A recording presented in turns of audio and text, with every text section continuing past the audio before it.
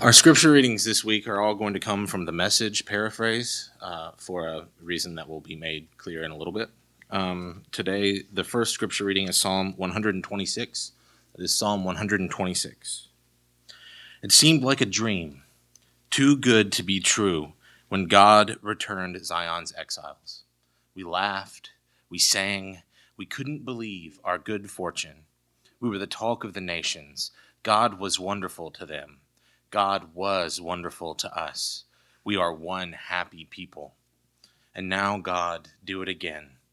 Bring rains to our drought-stricken lives, so that those who planted their crops in despair will shout hurrahs at the harvest, so that those who went off with heavy hearts will come home laughing with armloads of blessing. Amen. So, our next scripture reading is Hebrews. I'm confused. Sorry, in the Message version, there is no pagination, and I'm confused. So there we go. Hebrews, tell me again. Okay, I see. Sorry, it was very hard to see. So it says, this makes Jesus the guarantee of a far better way between us and God. One that really works, a new covenant.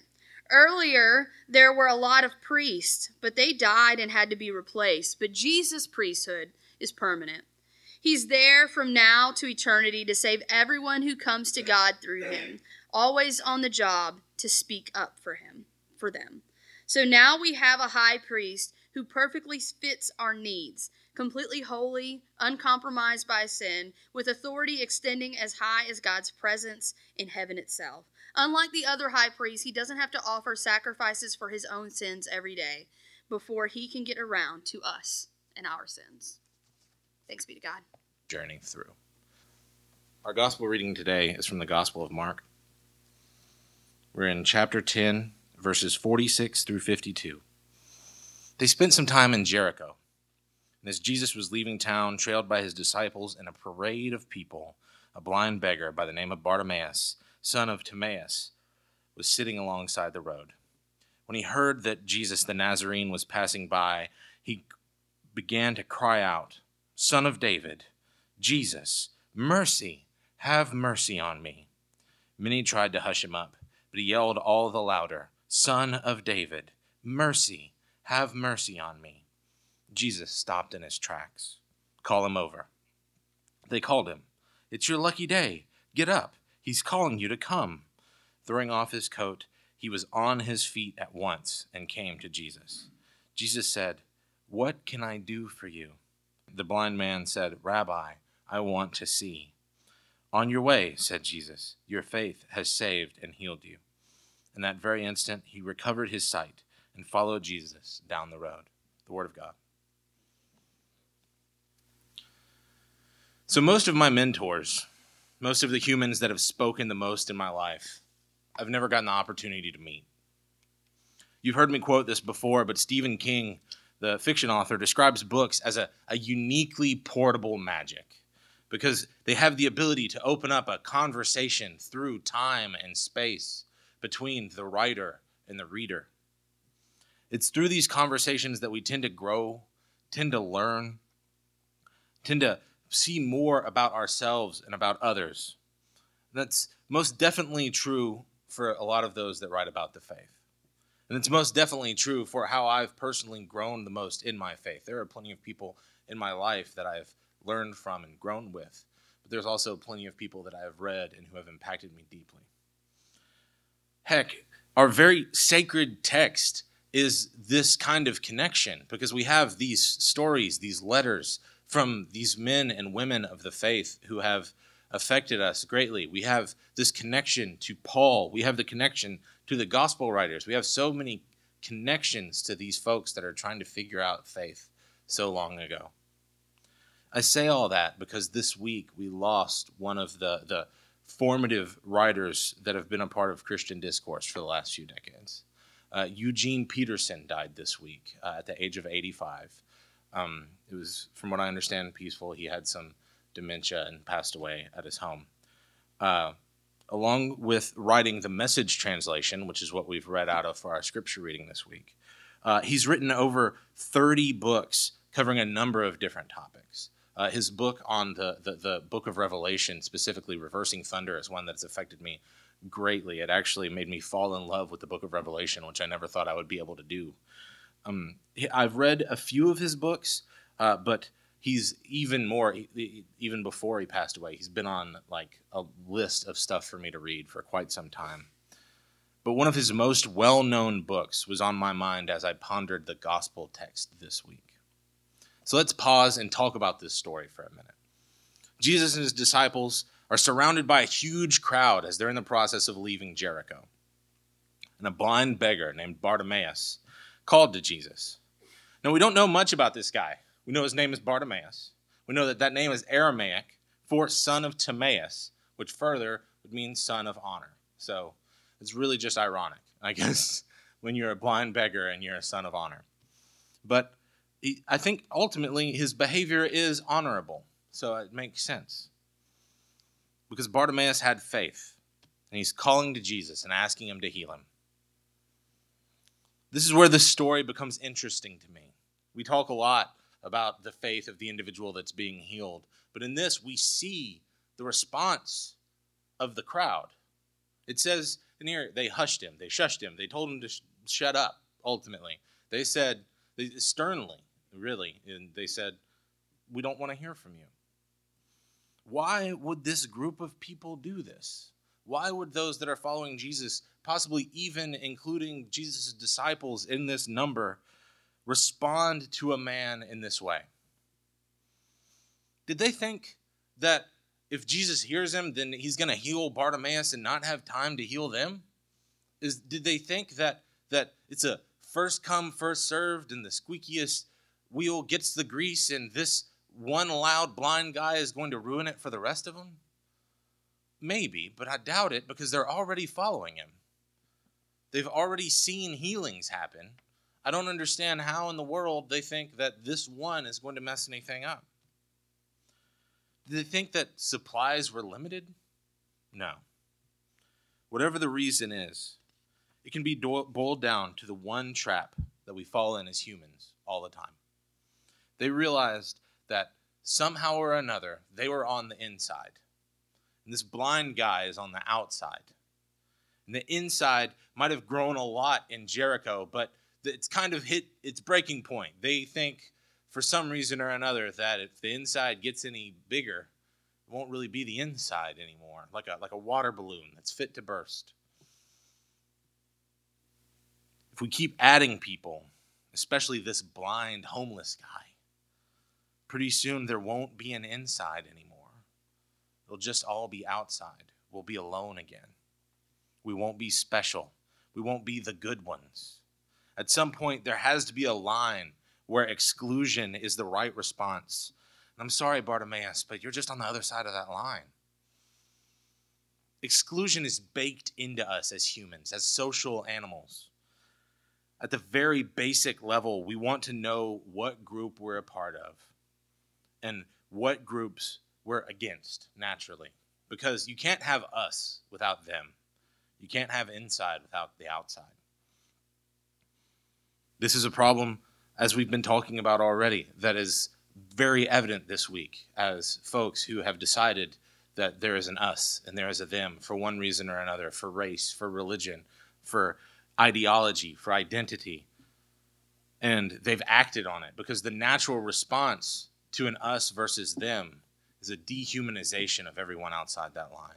And the natural response to dehumanization is violence being easy, is hatred being acceptable. So on some level, obviously not on a violence level, but close, these followers of Jesus are no different. They've let their tribalism blind them to Bartimaeus' need. Now, we've been talking a lot here recently on Wednesday nights and in Sunday school about what we should do for those in need. And on this past Sunday, we talked about how to respond to homeless folks. And one of the things I suggested was that maybe if you don't have the money to help somebody that's homeless, but to pay attention to them, to say hi to them, to make them feel connected. Because I don't know about y'all, but my default response is to make sure my window's rolled up, to make sure my hands are on 10 and 2, and to make sure that my eyes are boring a hole into the brake lights in front of me. So I tried to live that this week. I work in Midtown, so I see 4 homeless people a day at minimum.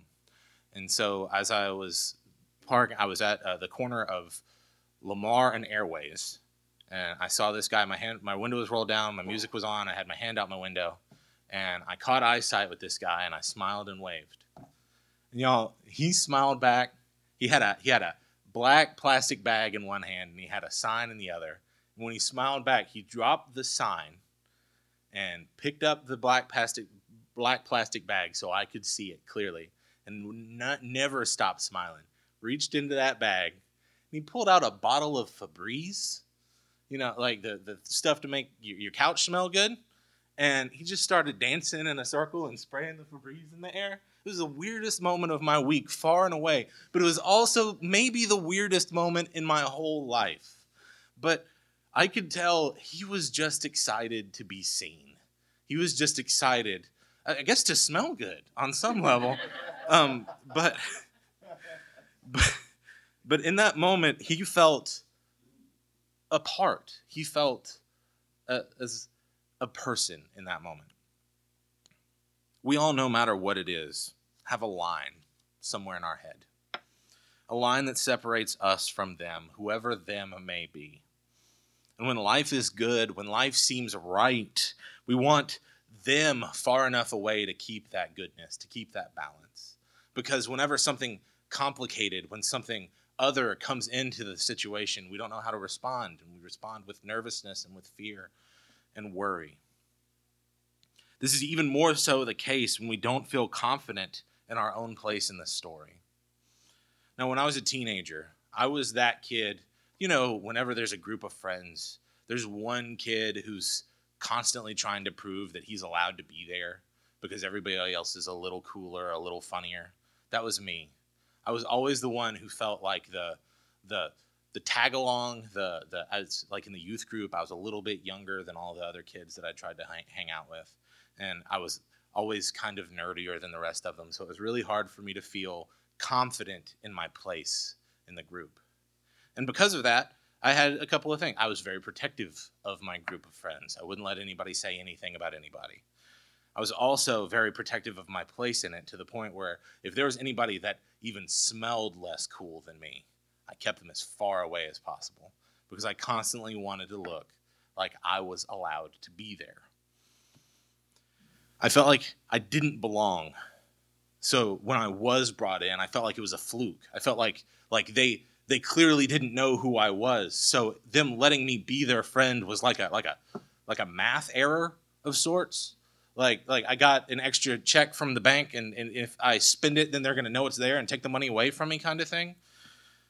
This is constantly this desire to be one of the cool kids, and it made me one of the meanest kids to those that weren't. So I see myself in the crowd who's keeping old Bart as far away as possible because they're scared of what it means in their place. So what does Bartimaeus do? I love this. I don't know if y'all know who I married, but I love it when someone's headstrong. And Bartimaeus just keeps yelling. And that's exactly when Jesus hears him. And that's exactly when Jesus stops in his tracks and responds to Bartimaeus. And he's not just responding to Bartimaeus, he's responding to those around him. So how does he respond to those around him? He does not stop and chastise them. He does not stop and join in goading the blind guy. But he does what Jesus is constantly doing. He lives by an example, and he gave out an invitation. He lives an example by seeing and hearing this man, not trying to shut him up. But he gives out an invitation to his followers by having them be the ones that go and get him. Those that he makes them change their tune. He makes them go not in disdain, but in joy and in acceptance. He says, go get him. And they show up and they say, it's your lucky day. You won the Mega Millions. It's you. Come on down. So he says, go and get him. And in that moment, the line disappears. This misstep didn't end their following Jesus, but rather it became a milestone, a moment of change, an opportunity for growth, and an opportunity to be more like Jesus. So when Jesus tells them to bring Bartimaeus forward, and they do enthusiastically even, Bartimaeus comes up and Jesus asks him the same question we heard him ask James and John last week. What do you want from me? What would you have me do? But Bartimaeus isn't looking for VIP status. He's not looking to sit on the right side. He's not looking to be the number 2. All he's looking for is to see again. Or to see, period. We don't know whether he was born with this or not. And Jesus is happy to oblige. So when I think about the crowd, when I think about how often I've been in crowds like that, I think about Eugene Peterson. One of Peterson's most famous texts was a book called A Long Obedience in the Same Direction. This is the phrase he used to define the process of sanctification and discipleship, the part of Christianity where we become more like Christ. Peterson's point isn't that this is often in our instant society just a switch that gets turned on. We don't sign a piece of paper and then suddenly we are more like Christ, but rather it is a long walk in the same direction. It is a journey. It is just the continual day in and day out obedience. What Peterson is saying, that we become more like Jesus by slowly walking the way of Jesus, by slowly following the example that Jesus set out for us. Peterson says at one point, quote, "The way of Jesus cannot be imposed or mapped. It requires an active participation in following Jesus as he leads us through sometimes strange and unfamiliar territory and circumstances that become clear only in the hesitations and questionings, in the pauses and reflections where we engage in prayerful conversation with one another and with him." It's in this that I see the crowd telling Bartimaeus to shut up. I see them struggling with their walk, on how in that struggle, in that hesitation, Jesus shows them the way. I see them walking away from that crowd changed. I see them walking away from that day handling beggars, be them blind or leprous or without a dime to their name, differently than they did that day. Their inside just got a little bit bigger. The line went a little bit further away. This kind of growth, this kind of change that often happens so glacially that we might not even notice it. But the thing about walking a trail set before you is that every now and then you can turn around and you can look and you can see where you were. You can turn around and look and see, without even realizing it, that you've made it miles. So I have this morning ritual. I don't even think Alicia knows about this. It's been really cathartic for me over the last few months. I've basically quit posting on Facebook for this very reason. You see, Facebook has this section called On This Day, where each so in the day you can look and see. So today is October 28th. Today's my sister's birthday. So as I was looking at it today, I saw my being rude at my sister about her getting older. So basically it just shows me everything I've ever posted on Facebook on October 28th. So I go through, and each morning as I wake up and I look at it, I feel this wave of embarrassment of things that I said 7, 10, 12 years ago. And I let that embarrassment wash over me for a second. And then I delete everything that was embarrassing, because I don't want anybody to see that, because people could go back and look at all the embarrassing things that I've said if they tried hard enough. And that feels really good too, because it's like that embarrassment was for me. And I get to see how much I've grown. And I also get to see how I really should talk on the internet less often. It's a win-win situation. One of the things that Eugene Peterson did was write in a way that he was able to pastor pastors. He was able to help folks who were leading through their personal walks, because so often pastors don't really have much of somebody to talk to. I haven't gotten a chance to read some of his pastoral stuff yet. But all the folks that I was reading this week after he passed were talking about how much of an influence he was on their ministry, how he was the pastor's pastor to them. As I think about all that this week, I can't help but think about how much we can encourage one another on this walk. How much we can say, hey, I saw who you were 7, 10, 12 years ago, and I see who you are now, and I'm thankful for the work that God is doing in your life. And I'm excited to see who you will be 7, 10, 12 years from now. I saw who you were, and I see who you are now. We can share a glance of our former selves. We can share not just who they were, but we can share who we were and how God has worked in our lives and offer encouragement in that way as well. We can often see the work of Jesus in each other's lives if only we look and we pray and we get to know each other a little bit more. How can we follow Jesus and walk along each other's side as well? We can follow Jesus and walk the journey with each other as well, because it is in that walking together that we have encouragement, that we have the strength to carry on, and we also have the understanding of how much good can come from it. Let's pray.